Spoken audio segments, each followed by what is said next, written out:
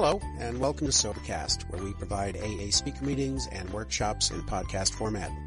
We're an ad-free podcast, and if you enjoy listening, please help us be self-supporting by visiting Sobercast.com, look for the donate link, and drop $1 or $2 into our virtual basket. We hope you enjoy the podcast. Have a great day. My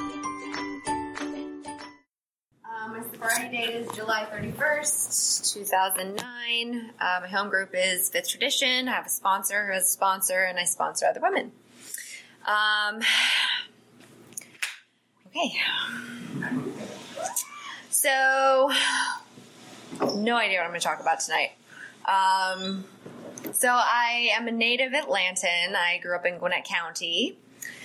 And, you know, it's funny, when I first got sober, I was very into therapy and my traumatic childhood and my alcoholic family and the enmeshment that my mother and I had and all of that. And it's funny, after getting sober and being in the rooms and especially being at Fifth Tradition, I have realized that really none of that mattered.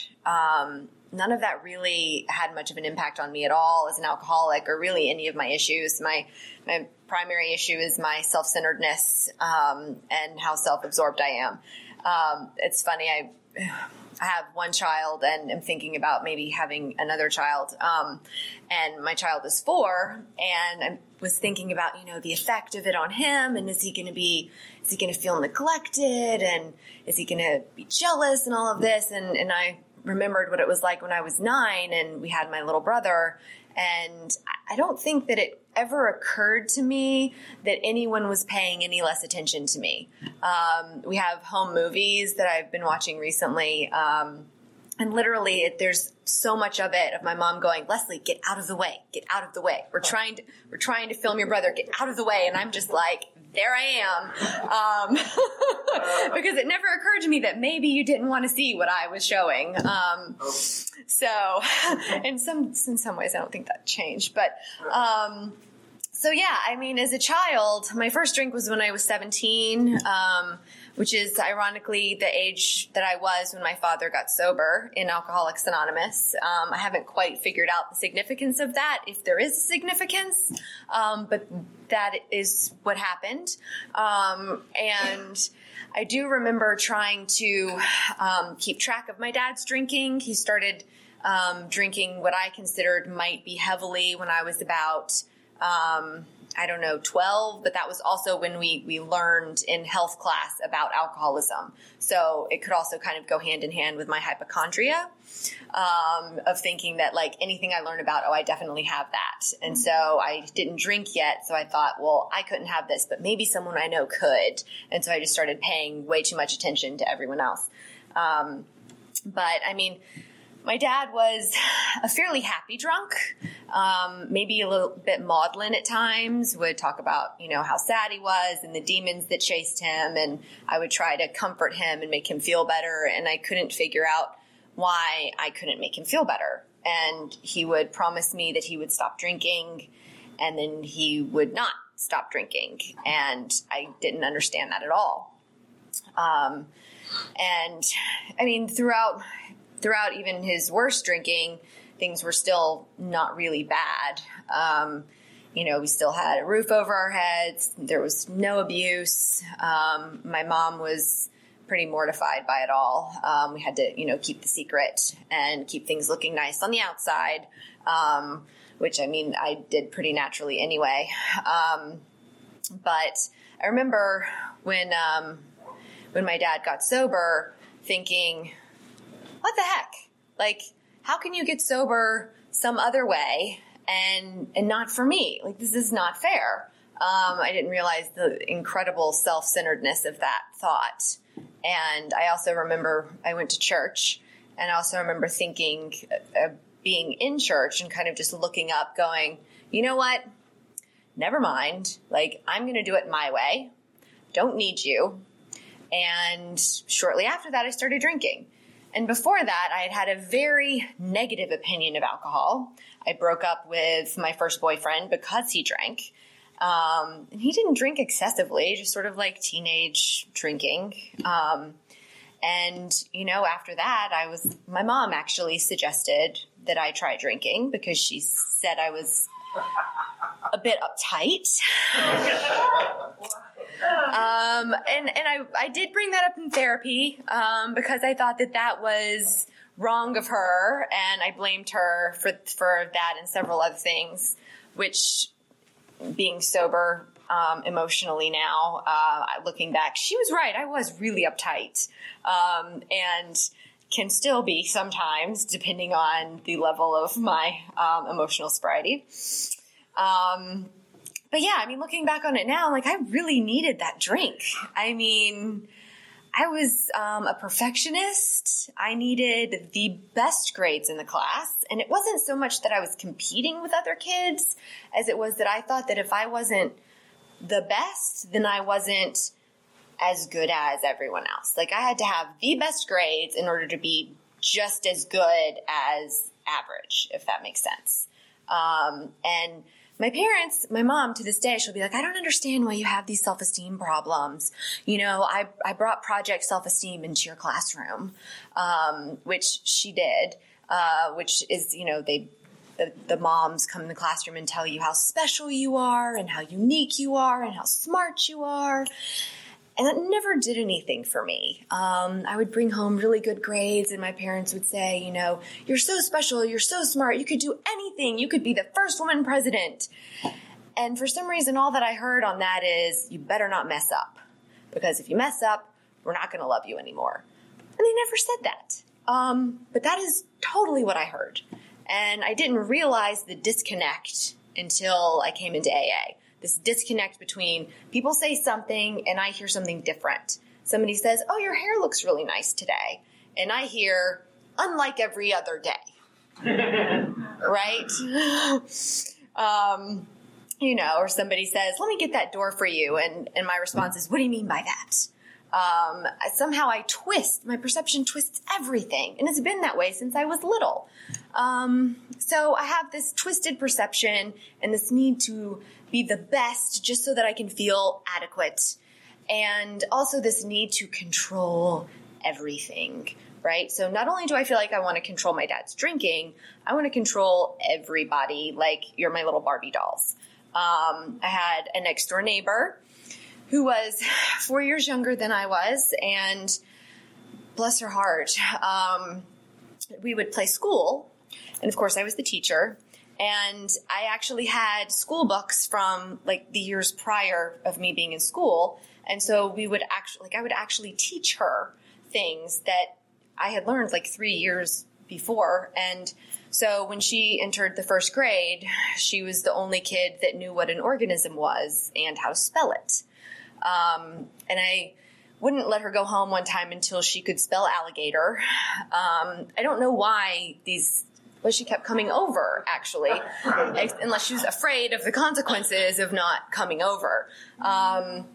So yes, I think I took bossy to another degree. But yes, I liked to throw parties for my friends, everything I wanted sort of in my domain where I could control it. Or have some sort of delusion of control over it. And which really, if you think about it, is exhausting. I wasn't even a teenager yet when all of that happened. And when you start to become a teenager, everything changes and you don't have control over the changes, and add in the alcoholic father where you don't have any idea what you're walking into when you get home. And so I definitely needed that drink by the time I was 17. And, but I remember thinking before I took the drink, I'm going to be careful with this because I do not want to end up like my father. And so we're just going to watch it. And so I had that drink, and it was just like this. I'd never had anti-anxiety meds before, but it was just this wash of relief where I could breathe, and I did not care about controlling anything or anyone. And I didn't care about whether I was the best or even adequate. It just didn't matter. And I wasn't worried if my hair was perfect or whatever. It was fine. I was comfortable in my own skin, and I was good. And I think that was the only time that I drank, and it was just the right amount.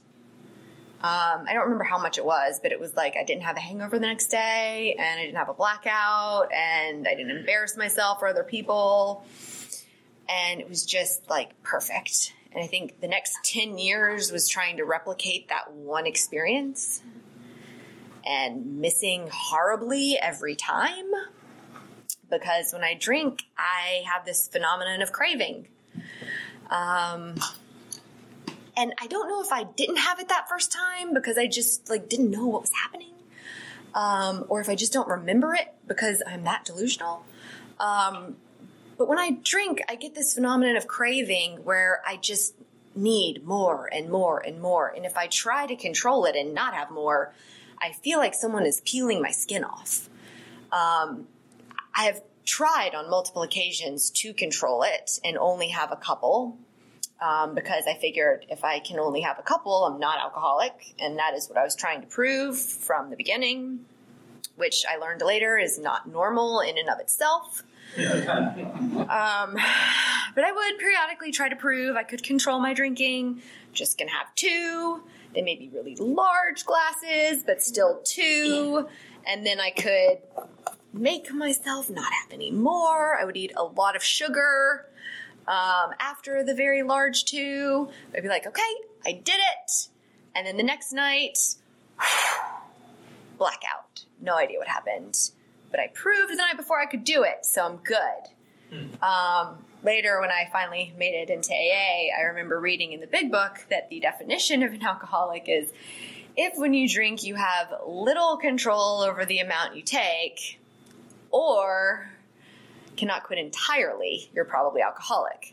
That definition sucks. It is really broad. Like there's an or in there. So either you have little control over the amount you take, or you can't quit entirely. Yeah, I can't do either of those actually. Definitely little control. I mean, I thought no control, and I was like, I have some control sometimes, but definitely little control, 100% I qualify under that. And then quitting entirely, who wants to quit entirely? I could definitely quit. I quit a lot of times. So I thought, if I can quit, then I'm not an alcoholic. Never really considered the entirely thing. I feel like that is an unfair qualifier. That is really extreme. I did quit a few times. Actually, I called it taking a sabbatical. I thought that sounded much more classy. After undergrad was one of the most memorable ones, I went and worked at a Sylvan Learning Center administering the tests that they give to the grade school kids. And my boss suggested to me that he was going to have to let me go if I didn't stop coming in reeking of alcohol, wearing the same clothes I wore the previous day. So I thought that is an excellent point. I definitely should take a break. So I decided to take a sabbatical from men and from drinking because I was definitely not going to find a husband behaving the way I was behaving. I don't know why I thought those two went together, but it seemed rational to me. And so I was able to quit. In my mind, I thought it was 90 days, but I think it was probably more like 2 months. Regardless, it was long enough to get my boss to start dating me, which was the real win, right? And I just, for whatever reason, somehow decided, well, since I was able to stop, it's going to be different now. And more ironically, started drinking with my boss. And I guess he thought the same thing, that because I had been able to clean up my act, then I'd be able to drink like a normal person. He should have known better, I feel like, given that his family is full of alcoholics. I married him also. Fun detail there. And I took him hostage is really what happened. He suggested that perhaps he was not ready to be in a relationship. And I said, you are. And he said, okay. Yeah, he's the father of my 4-year-old. Bless his heart. So, yes. So then it was very shortly after that I was right back to where I had been. But, then I was in a relationship with my boss, so it worked out much better for me in terms of the whole job situation, not so much the drinking situation. By that time, I was back in school, and I was getting certified to teach high school. And, of course, I got my bachelor's degree in psychology, because that's what many of us do, to try to figure ourselves out. It didn't work for me. But anyways, then I taught high school English for a bit, which was super exciting. And, so periodically tried to not drink, found that sometimes powdered form alcohol would help me not drink because it didn't smell. I didn't like it as much, actually, as alcohol, but it would sort of get me through when I needed it to. And also, surprisingly, my new husband was not very tolerant of my drinking. I found this to be surprising and tried to divorce him. I was in law school by then, and I pretty much told him that we can stay together, but you're going to have to let me drink. I didn't say it like that, though. I said, you're inhibiting my social development, and I'm in law school now, so I need to be able to socialize, and I would like to have a glass of wine with dinner. I've never had a glass of wine with dinner ever, and didn't even after that, and go to parties, and never went to parties, bars, yes. And he was like, yeah, sure, whatever. So I should also mention that there were 2 stepchildren involved in this situation. They were 3 and 5 when we met.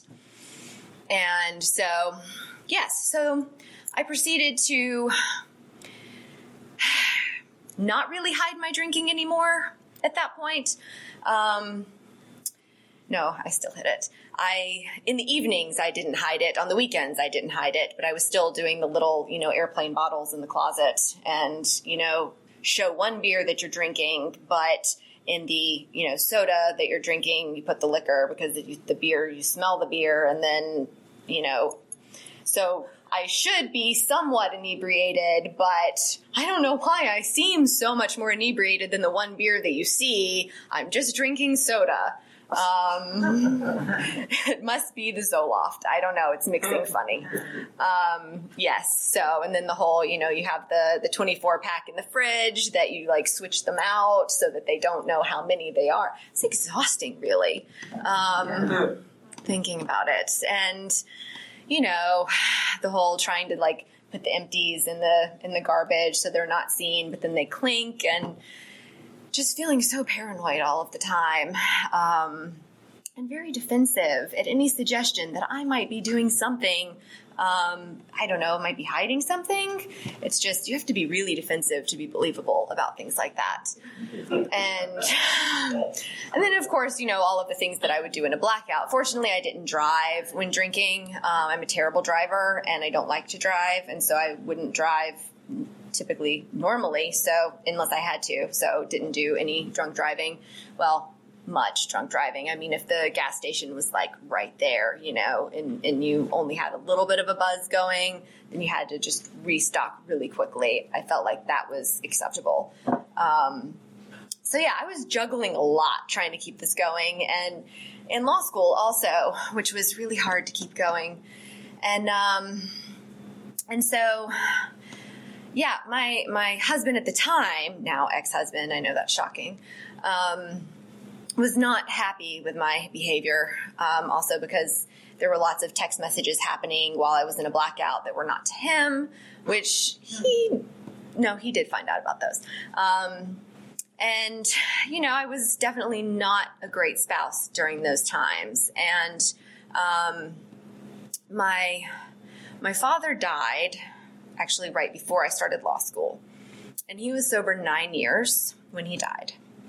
And our last conversation had actually been about my drinking. Now, to me, I thought that he was on my side at the time. My husband was complaining about my drinking, and I thought that he was overreacting because of all of the alcoholics in his family. And so I was telling my dad about it so that he would agree with me that my husband was being completely unreasonable. which looking back at my behavior, I can't imagine how I ever would have thought anyone would be on my side on this. Because I am a crier when I drink. Either I pick a fight, I cry, or I disappear. And almost every single time.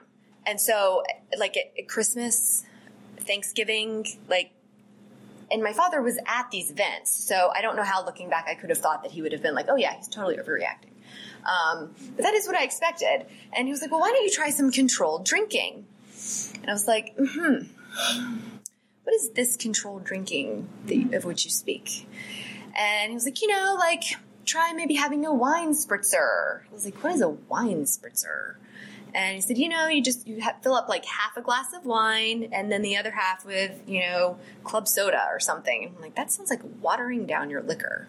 But okay. So, of course, I found out a year and a half later when I came into AA that controlled drinking is something that you try when you think maybe you're an alcoholic, but you're not sure. Or you suggest to someone who you think might be alcoholic or struggling with it. So I realized my dad knew, and just knew that I wasn't ready to figure it out yet, which was heartbreaking that was our last conversation, but also, I don't know, kind of touching that he was kind of already leading me down that path. I would love to say that when I found out that he had died, that I immediately was like, I'm turning my life around. I'm going to AA. I'm getting sober. That is not what happened. I pretty much fell into a bottle. I was able to keep my grades up some. Not what I would have liked, but, my emotional, I was a shell of a person by the time I came in here. My bottom was not anything, the event itself was nothing of consequence. I never got a DUI. I never actually lost a job, although clearly it was threatened. I should have been arrested plenty of times, ran from the cops some in college. But really what happened, one of my girlfriends that I grew up with from elementary school, she came to go to dinner with me, and I was living in Woodstock at the time. We went to downtown Marietta, and it was supposed to be a happy hour, and I remember the first hour of the happy hour, and that's all. And I vaguely remember going to Hemingway's, and the next morning I woke up and I was like, what happened? And my husband at the time texted me and said that he had to leave the house early that morning because he couldn't bear to look at me, and that he was vomiting at work from anxiety. And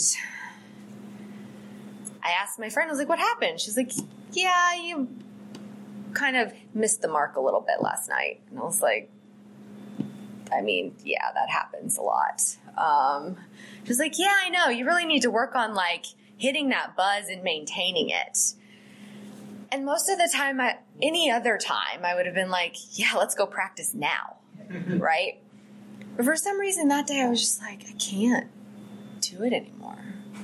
I've been trying to hit the buzz and maintain it for 10 freaking years. Ever since the first time I drank, I've been trying to replicate that glorious spiritual experience of that buzz that made me feel like I could breathe and was comfortable in my own skin.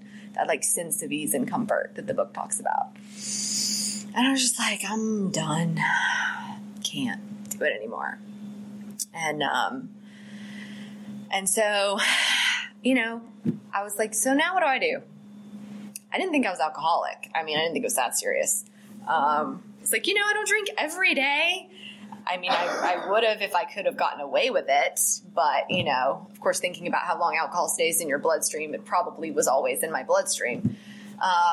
And so I was like, I don't know what to do. And so I waited a couple of days and was basically climbing the rafters, hanging from the rafters, eating a lot of sugar, and just climbing out of my skin. Felt like someone had put a screw in my stomach and tightened it. I was like, okay, so this is not going to work. Got to do something other than this. So I called my mother-in-law because, she's the one that birthed all of the alcoholics, right? So, and had been married to one at one point. And I told her what was going on, and she was like, well, I mean, do you maybe want to go to a meeting? I was like, I don't know.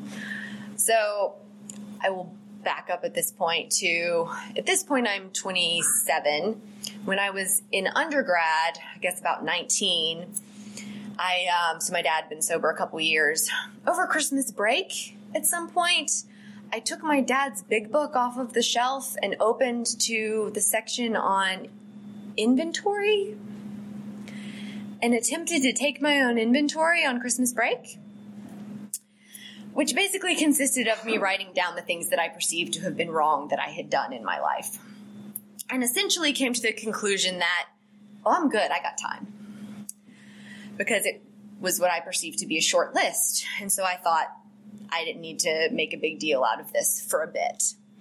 So now looking back on that, I realized non-alcoholics probably do not attempt to take their inventory out of an Alcoholics Anonymous book, particularly not at the age of 19, over Christmas break. At the time, thought that was totally normal thing to do, just curiosity, anyone would do it. Also went to an AA meeting, totally out of curiosity, just to see what my dad was doing. I had gone with him to get his chip, but this was not going with him to get his chip. This was like on campus at school, out of curiosity, just to see what it's all about there. Made sure to let everyone know that's what I was doing, which I'm sure they super appreciated. And went to dinner with them afterwards, ordered a beer, just to show them I could do it, and only have one. Oh, God. Bless them. I need to go back and actually thank them for putting up with me back then. Anyway, so then fast forward to this time talking to my sweet mother-in-law, who I still love dearly to this day. And she was like, maybe you could go to an Al-Anon meeting. And I was like, ew, no, I'm not going to do that. I was like, if I'm going to do this, I'm just going to do it. So I went to my first AA meeting in Woodstock, and it was a Friday night women's meeting, and they thought I was there for a Bible study, which I did not appreciate. And they had me read the 9 Step Promises, and which were really cool. But that wasn't actually what got me. What got me was the second step, where it says, came to believe that a power greater than ourselves could restore us to sanity. And I was like, I did not know that was part of the deal. I knew that my dad went to AA to get sober. I did not know the whole sanity thing was in play. Because I knew I had been my whole life. Before I even took a drink, I had felt like I was alone in a room of people, that like people didn't really understand me, that I would talk to a person and at some point they're going to give me what I call the big green bug look. At some point I'm going to be having a conversation and they're going to look at me like I am a big green bug. And I'm going to say something and they're going to be like, what planet are you from? I just didn't relate well to people. And so I was like, if this program can get me sanity, sign me up. I will do whatever you say. And so I asked this woman to sponsor me, who turned out not to be the person I thought I was asking to sponsor me. Which is so funny. I hear that a lot in stories. But yeah, I thought this really nice woman, and I went and I asked her, and I realized that this was not the really nice woman that I thought I had seen from across the room. I think she was standing like 3 people over or something. It was this really old, mean nurse that terrified me. And so I called her every day, and I realize now, because I actually have a sponsee who does this, like usually I get sponsees and they'll call like once every 3 days or whatever. And I'm like, why don't they follow directions? Why don't they call every day? And now I have one that calls every day, and I'm like, you do not have anything to say. Why are you calling me every day?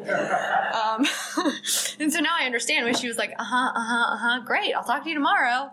At the time, I took offense to that. I was like, she does not care what I'm saying. But yes, I called her every day, and we started going through the book, which for her, at the time that she got sober, was read the first 164 pages, and we'll get together and talk about that step in the 12 and 12. And I was like, okay, we'll do that. I didn't know any other way. And so we did that, and, I did my first inventory. Well, I specifically remember doing the third step prayer, which I thought I did that with her and a sister sponsee, which was very cool. And then I did my first inventory with her. I remember doing that in the park. And I was nervous to tell this. I mean, she had to be like 70. And I was like, I can't tell her what I've done. She was really sweet about it. And she was like, I've done pretty much all of that stuff except hook up with a girl. I was like, okay, well, thank you. And, making amends really was not that eventful for me at that time. It was mostly like, I'm sorry for the stuff I did when I was drunk. And most of the people I made amends to were like, we're just happy that you're sober. Please keep doing what you're doing. And amends for me got really real when I got divorced. That was rough. And, it was also really beautiful for me. I was 5 years sober when I got divorced, and it really, I'm grateful that that's what happened. I'm grateful that I waited that long for it to happen. And my ex-husband and I have a good working relationship today. The most meaningful amends that I made from that were actually to my stepchildren, who were, I guess, 15 and 17 at the time that I made amends to them. They were 14 and 16 when we got divorced. And when we got divorced, we sat them down and we told them that nothing would change, that everything would be pretty much the same, which was stupid. I think we were trying to make ourselves feel better because we knew they weren't going to take it well. I was really close to both of them. And, I'd been in their lives for like 10 years. I moved, and I didn't move that far. It was like 20 minutes, but still, single mom, attorney, like busy. I didn't see them nearly as often as I thought I was going to. And instead of like immediately addressing it, I do what I do. I stuck my head in the sand. I was like, la, la, la, la, this isn't happening. If I don't talk about it, then it's not real. And yeah, it was not pretty. Went on for probably 6 to 8 months. Their father told me in no uncertain terms that they were very hurt and very upset. Their mother was livid with me. I tried to brush it off as he was making too big a deal of nothing. If you haven't noticed, I tend to do that. And finally, my sponsor, I had a different sponsor at this point. She was like, I had a sponsor at this point that actually took me through the big book, reading the big book with me. She was like, yeah, you have to make amends here, and you have to get honest with them. And like, she really taught me how to make amends by putting myself in their shoes. So I was terrified these kids were going to tear me to pieces. Teenagers, a girl and a boy. And she said, the most effective way, and this is now how I teach my sponsees to do it, the most effective way that I've found to make amends is really to, stick my neck out. Like, give them the opportunity to, punch me if they want to. Put myself in their shoes and be like, I cannot imagine what this must have been like for you. I have royally screwed up. I should have been the adult in this situation, and I wasn't. And then when it didn't, I never should have told you that it was going to be the same, because that's ridiculous. There's no way it could have been the same. And then when it wasn't the same, I should have been the adult and come to you and said, clearly this isn't working out the way that we thought it was. Let's address it now and figure out what we can do. And I didn't do that. I buried my head in the sand like a child and tried to pretend like it didn't exist. And I'm so sorry that I did that to you. And that I told them that I still wanted to have a relationship with them if they would have me. And if we could figure out some way that was realistic, that I could be in their lives. And both of them, I met with them separately. Both of them were so sweet and said that they had just missed me and they just wanted to see me. And so I've had breakfast with each of them once a month. Sometimes ends up being like once every 6 weeks, but especially the older one, he's now in college and it's a bit of a mess. But and I've put it in my calendar and we do it. I'm actually having breakfast with the girl, Gabrielle, tomorrow morning. And their mom still wouldn't talk to me until last month. I sent her a Christmas gift or whatever, and she's like, thanks for the Christmas gift. Which, of course, I was like, I should totally get more than that. But over, I guess, Thanksgiving, my stepson was arrested with some weed in his car. And just a little bit, but still, like, he was in jail and everything. And I took him to breakfast in January, and he told me that his court date was coming up. And then he did not want his mother to go with him because that is embarrassing. He's 19. And I was like, well, I can go with you. He was like, literally, this kid teared up. And he was like, really? Can you? I was like, yes. Fortunately, I'm now an in-house attorney, so I have more flexibility and everything. And so, like, he was serious about it. I was like, you have to, like, send me the information, all of that, thinking, like, he's not going to send me the information. Because, like, sometimes he, like, oversleeps and misses our breakfast because he's a teenager.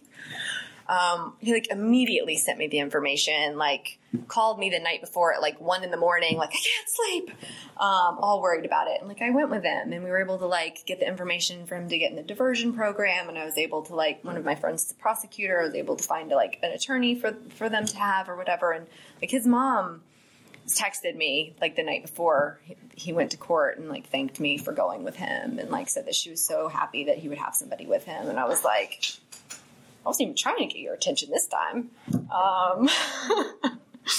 But it just shows me the beauty of this program, and after we were leaving the court, like, he hugged me and thanked me so much for coming. And I was like, dude, thank you for wanting me to be here with you. Like, I can't even tell you how much it means to me. Like, you would trust me to come with you for something like this. I mean, after all that we've been through, it's just incredible to me that things can be repaired like that, and it's just like with consistency of showing up. Because, I mean, literally this child told his father that I had abandoned him. And he trusted me to go to court with him in a situation like that is incredible. So, yeah, amends are amazing. And I'm not one who likes to take responsibility for mistakes. So, and I will say that step 11 has been a challenge for me just in terms of the discipline piece. Reading pages 86 to 88 every day. I am not disciplined. If I don't want to do something, I generally don't do it. So I have had to make myself do it every morning. My alarm goes off. I have the 12-step companion on my phone. I literally pull it up, read it, say my prayers in the bed before I get out of bed. Otherwise it doesn't happen. When we retire at night, I got remarried in October, to someone in the program, and he and I actually say our nightly prayer at the same time before. We usually watch TV and fall asleep watching TV and then go to bed. And so before we sit down to watch TV at night, we actually do the nightly review then, because we notice that otherwise we just fall asleep and then we don't do it. And it says when we retire at night, not when we go to sleep at night. So that was an important distinction for me in getting myself to remember to do the thing. Which I guess if remembering to do it's the biggest problem, then it's probably good. And honestly, sponsorship is probably tied on amends for me is the biggest, bless you. Sponsorship is the bright spot in my life today. I was wigging out before coming in here today. My husband and I got into a stupid spat before I left the house. We never fight about anything that means anything. It's always just ridiculous little miscommunications that either he takes personally or I blow way out of proportion. That's the other thing I do is I'll take one tiny little thing and be like, so you mean this means this? It never means that. It just means a tiny little thing. But I can't see that in the moment and I can't let it go either. And so I needed something to totally distract me. And one of my friend's sponsees is having some ex-husband issues. And I was like, oh, I can help with that. I have experience on that. And it's just sponsorship and fellowship are the bright spots in my life today. I love my husband dearly. I love my son dearly, but my sponsor once told me, like, the good drugs are in sponsorship, and that is totally true. Nothing brightens my day as much as talking to another woman in this program and taking them through the book and seeing them get it. It's really an incredible experience. And every time I take another woman through the book, I learn more about this program. I feel like my understanding deepens and my growth is broader and deeper. I really feel like, not only does it, they say, like, insurance policy on my own sobriety, but it's, I don't know, it's, you learn by teaching, I guess. And of course I feel like I need to give back what was given to me. Absolutely. But it's just, another way that I can learn to love myself. Actually, the only way. I'll see in different sponsees pieces of myself, and I can love those pieces of them, and I can't love them in myself. Going through a fourth step with somebody, some things that I've done that maybe I'm ashamed of, I can share those with another woman and realize that experience that I have can be helpful to somebody, and I don't need to be ashamed of it anymore, because it can be helpful. And so that thing that I was so ashamed of can come into the light and be useful. Working with other women is the only way that I can get those things. And it gets me out of myself, which is still my number one problem. I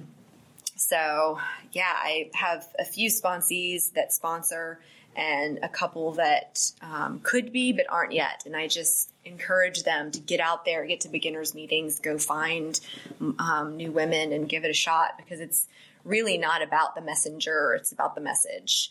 And, that first sponsor that I had, with what I know now, I'm like, oh, she did it wrong. She taught me wrong.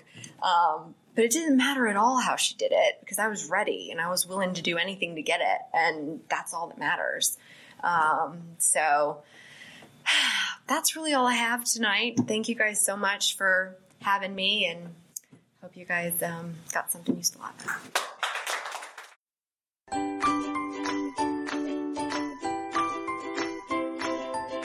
Thanks for listening. I hope you enjoyed the podcast. Sobercast is ad-free, and we'd like your help in order to keep it that way.